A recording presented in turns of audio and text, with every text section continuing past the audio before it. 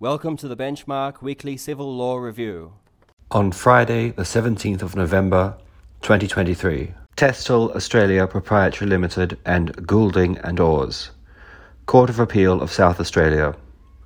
Employer failed in challenge to the quantum of an account of profits ordered against an employee who had used confidential information and solicited employer's clients in breach of fiduciary duty. Aldinger and Duranot. Court of Appeal of New South Wales. Primary judge had correctly rejected calculating future economic loss by reference to claimed expected earnings of a cafe business. Comlatex Proprietary Limited and AMP Limited No. 4. Supreme Court of New South Wales. Court approved settlement of class action by former shareholders against AMP. Carnegie and Nelson Carnegie. Supreme Court of New South Wales. Wife ordered to specifically perform obligations under a term sheet executed 11 years after a financial agreement under Part 8A of the Family Law Act, 1975, Commonwealth. Kayazade and Gibbons and Oars. Supreme Court of Victoria.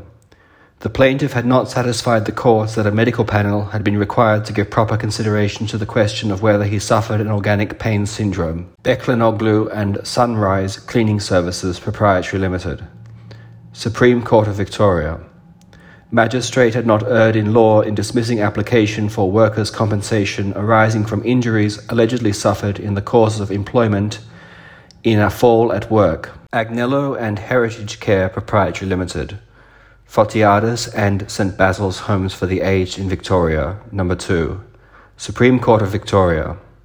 Insurance documents only relevant to the capacity of the defendants to a class action to pay any damages awarded and not to affect an issue in the proceedings were not subject to discovery. Gortam South Australia Proprietary Limited as trustee for Gortam Trust and Mossop Group Proprietary Limited. Supreme Court of South Australia. Subcontractor failed under the Building and Construction Industry Security of Payment Act 2009 South Australia as it had sent its payment claims by email, which was prohibited by the construction contract. Thank you for listening.